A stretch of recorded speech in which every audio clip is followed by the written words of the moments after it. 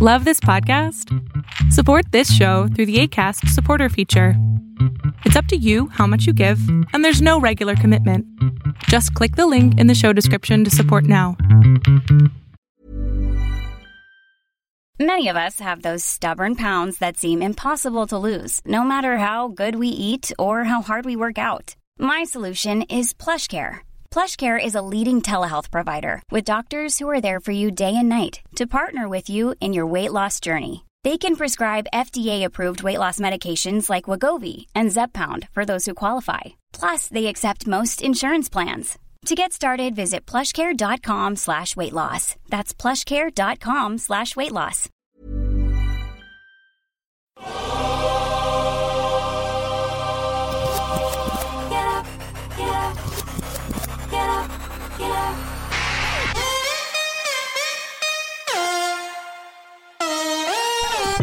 Welcome to On the Ball with Rick Bucher. Here's your host. Let's send it over to Rick Bucher. Rick Bucher.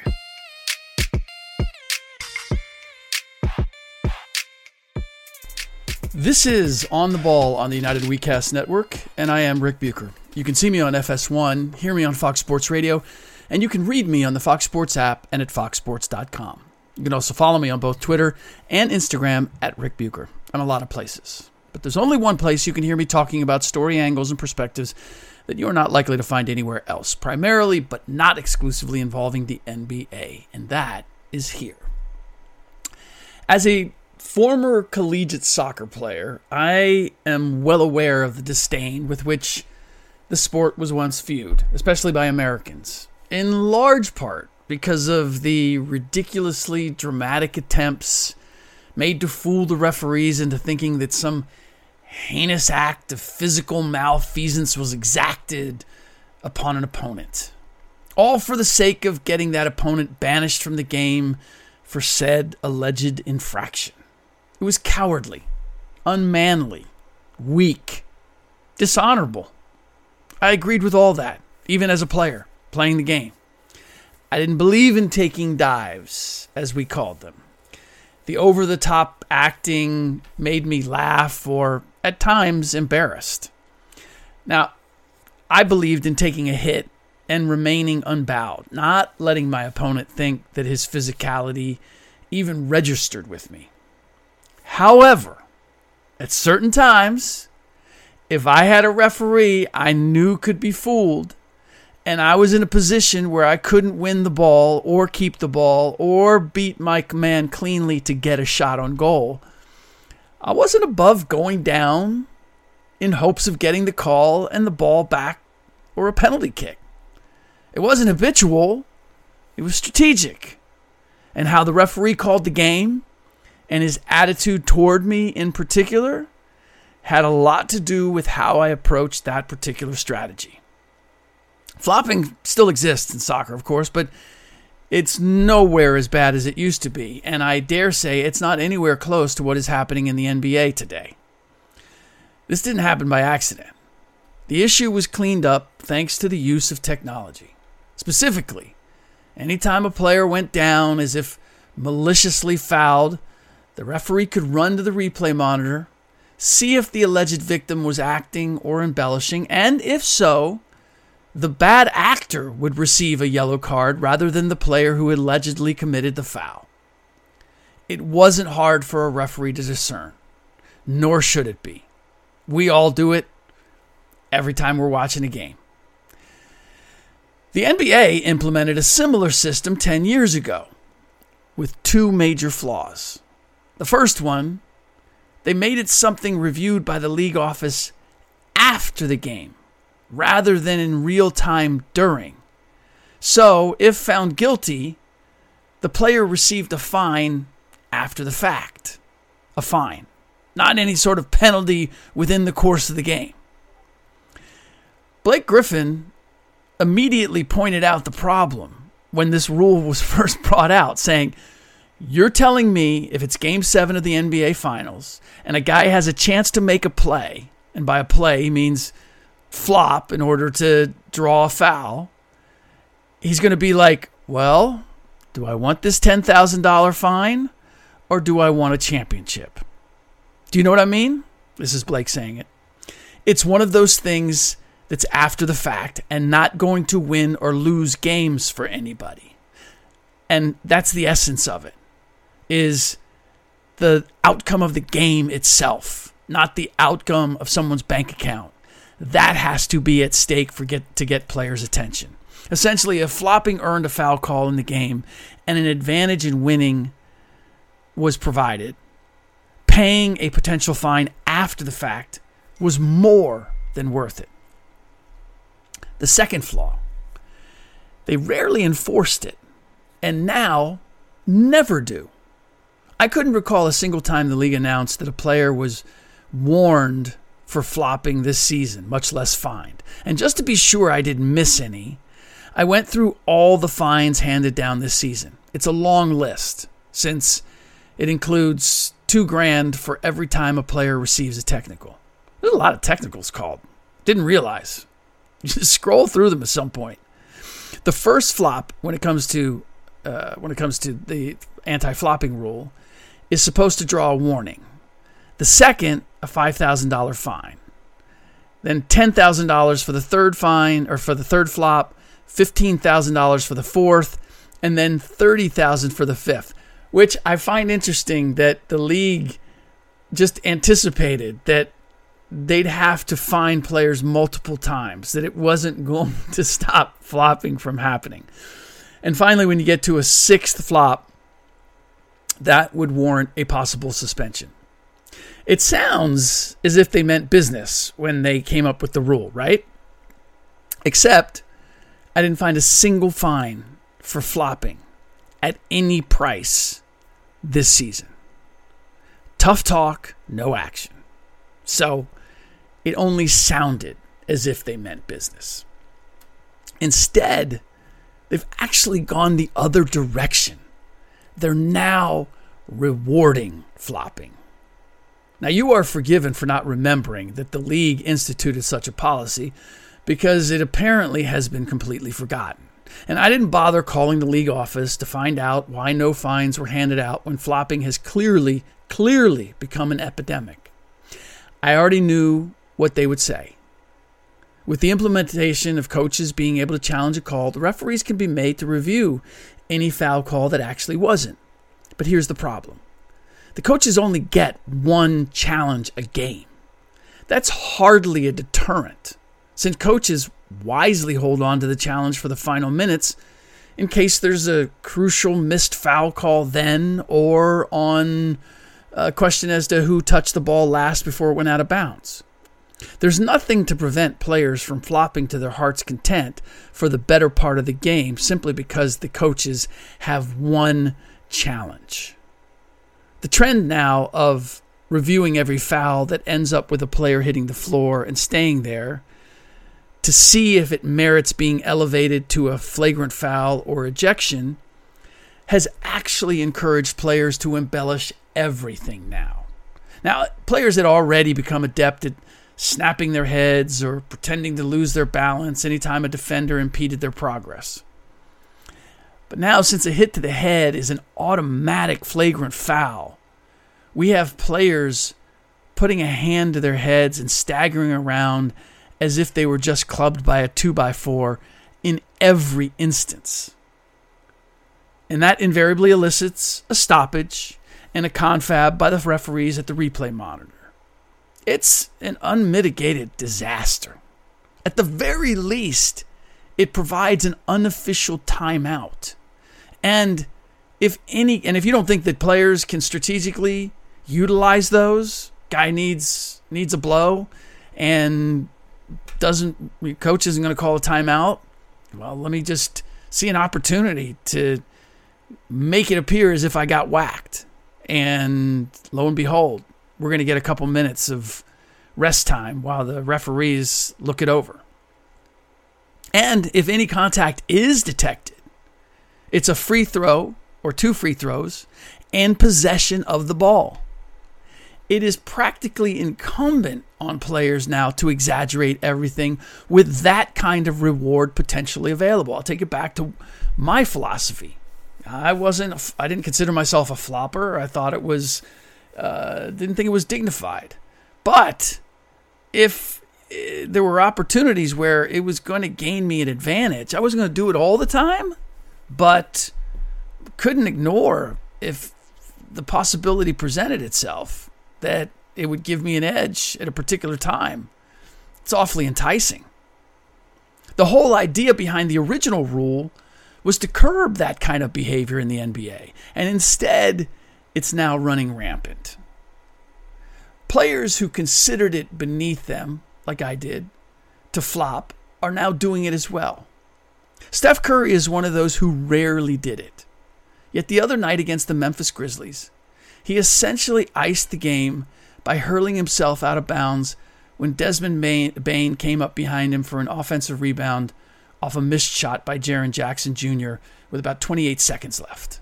Now, Bane made the mistake of putting his hand on Curry's back. I'm not going to say there wasn't any contact. Put his hand there, but as you would, generally, you're standing behind someone. He put his hand there before jumping up to grab the ball and putting it back in. Now, Curry had no chance of actually getting the rebound.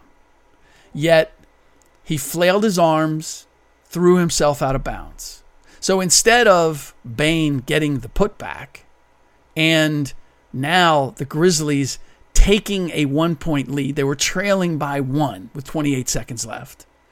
Instead, Bane was called for a foul, and Curry went to the other end to sink 2 free throws, expanding the Warriors' lead to 3. Now, if you think that turn of events was exactly what should have happened and was fair play, and that Curry was legitimately knocked out of the way of a rebound that he would have gotten by Bane's push, I don't know what to tell you, other than go back and watch it again.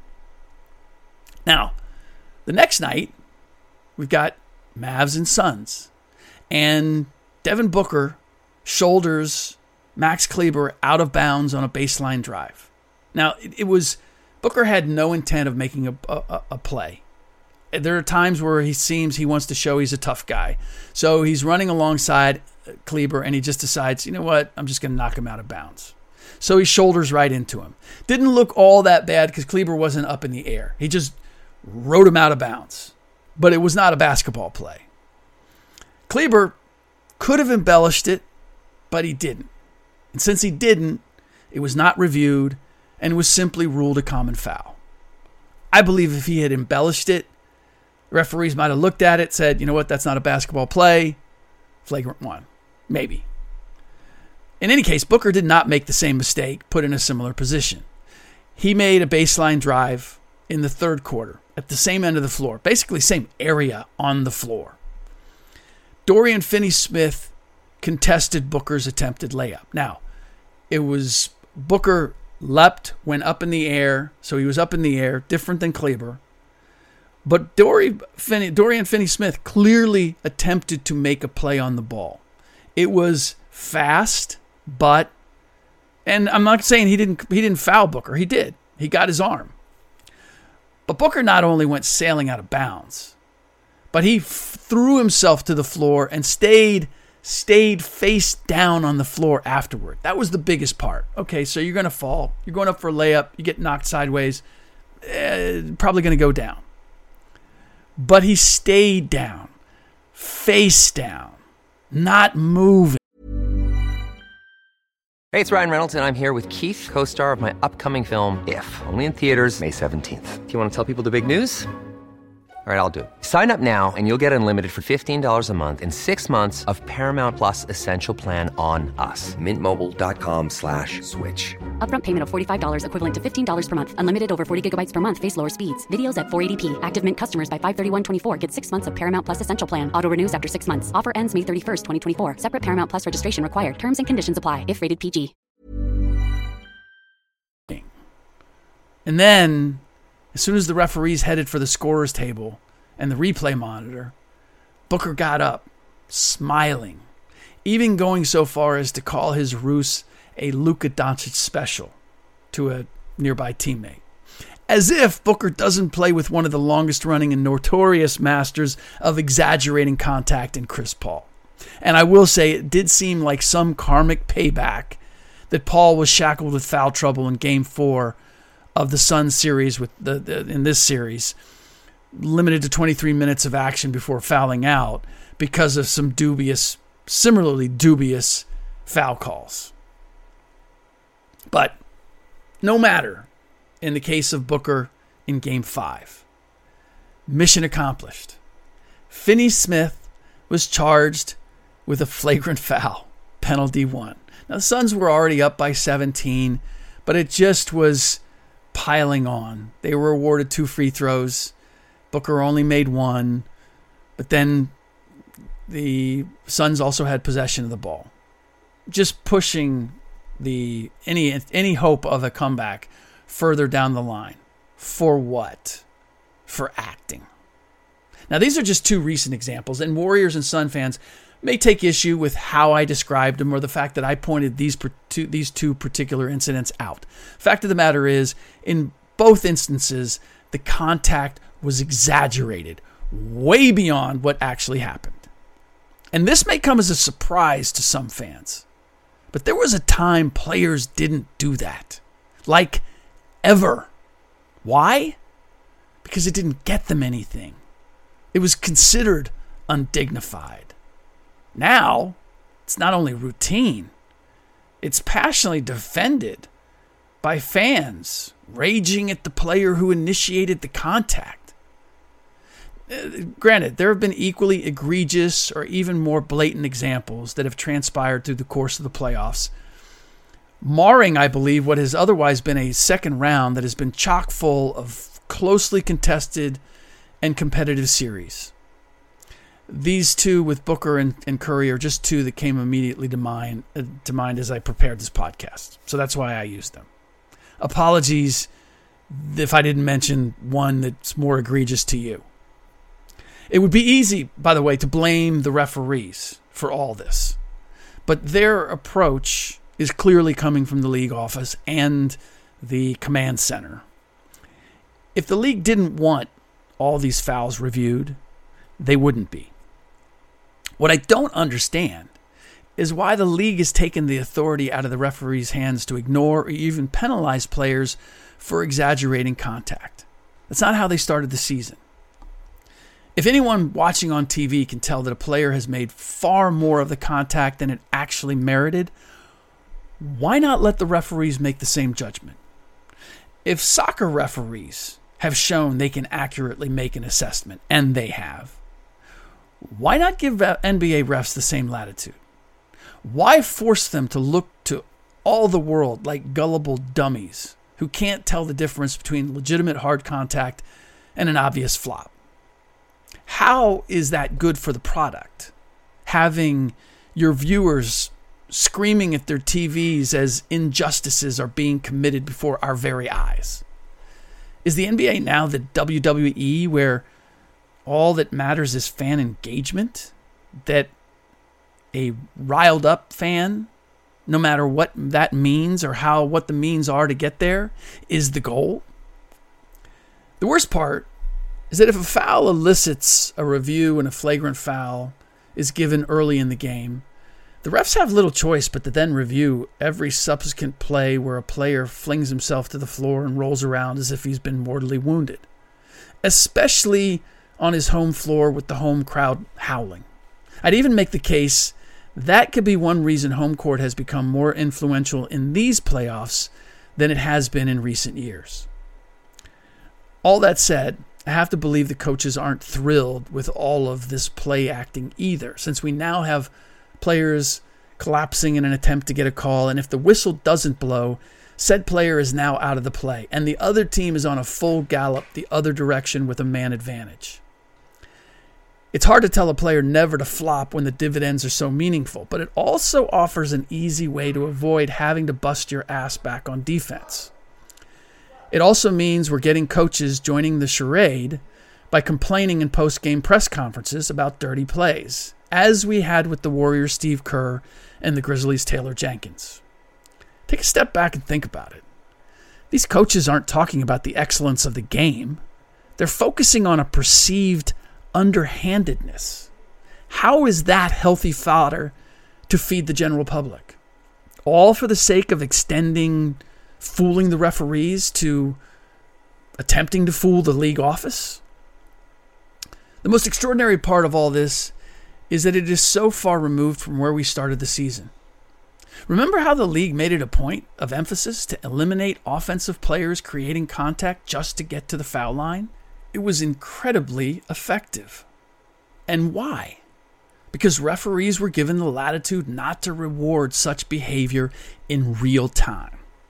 Embellishments were either ignored or rewarded with offensive fouls. The players appeared to adjust what they were doing almost immediately. And now they've adjusted again. Why settle for a common foul and 2 free throws when, with a little play acting, you can make it 2 free throws, possession of the ball, and an opposing player now having to be careful to avoid picking up a second technical or flagrant foul, and being labeled as a dangerous or dirty player for the remainder of the series and maybe for the remainder of his career. The biggest problem, as I see it, is that a precedent has been set.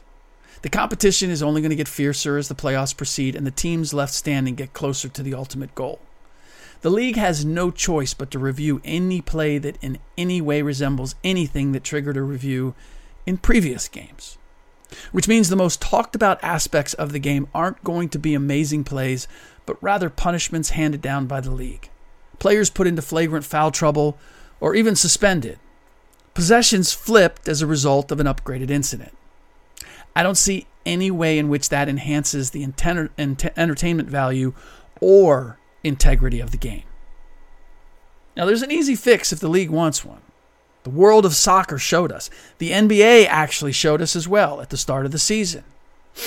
Let's just hope Commissioner Adam Silver and the owners decide it is a necessary fix.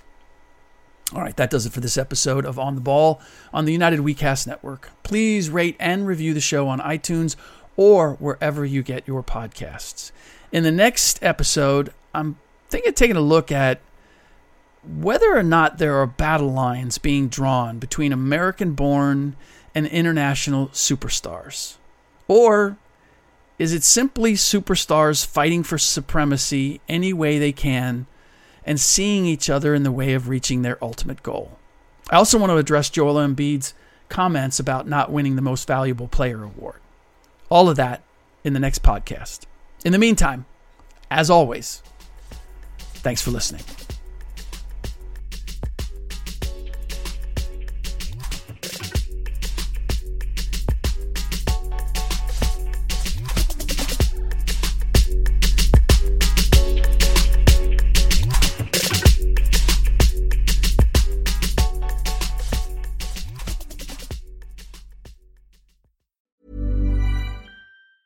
Even when we're on a budget, we still deserve nice things. Quince is a place to scoop up stunning high-end goods for 50 to 80% less than similar brands. They have buttery soft cashmere sweaters starting at $50, luxurious Italian leather bags, and so much more. Plus, Quince only works with factories that use safe, ethical, and responsible manufacturing. Get the high-end goods you'll love without the high price tag with Quince. Go to quince.com/style for free shipping and 365-day returns.